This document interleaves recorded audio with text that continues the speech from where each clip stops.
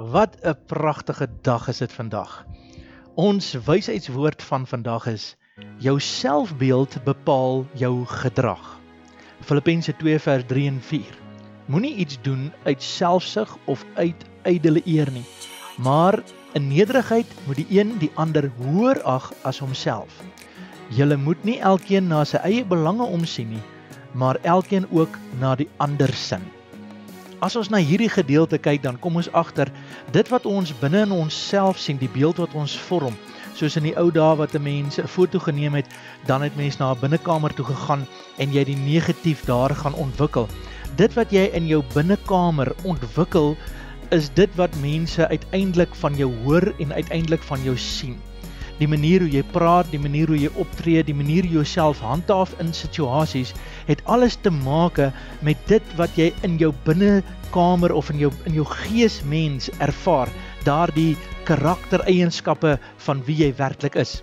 En dit is my gebed vandag, dat jy sal bepaal dat 'n mens nie meer dink van jouself as wat jy moet nie, maar dat jy ook nie in 'n situasie sal wees waar jy altyd dink jy is die elendige en die ou wurmpie wat nêrens kan kom nie, maar dat jy sal besef dat jy's 'n koningskind, jy's geskape vir 'n tyd soos hierdie, en jy het 'n geleentheid om met die beeld wat Christus in jou geplaas het, sy lig wat in jou skyn en sy beeld wat in jou is, wat jou 'n mens maak, wat jou die vermoë gee om deur te breek.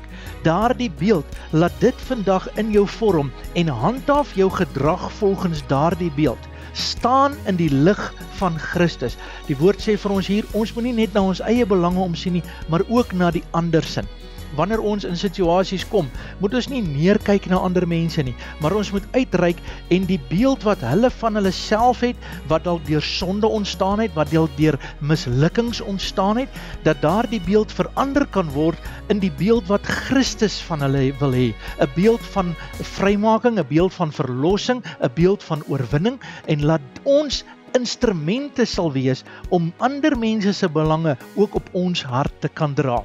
Ek bid saam met jou Vader, ek bid vandag, dat U 'n beeld in ons sal vorm, wat nie van onsself is nie, nie van die wêreld is nie, nie van een of ander inspirerende saak is nie, maar dat dit sal kom van die Heilige Gees beeld af wat U geskaap het, dat die beeld wat Christus ons geskaap het, ook in ons sal kom, sodat ons kan weet, ons is geskape na die beeld van God, en dat ons daardie beeld kan uitdra, nie meer dink van onsself nie, maar ek bid vandag, Here, dat ons Christus sal roem in ons lewe, en dit sal uitdra na buite toe, in Jesus se naam. God bless you.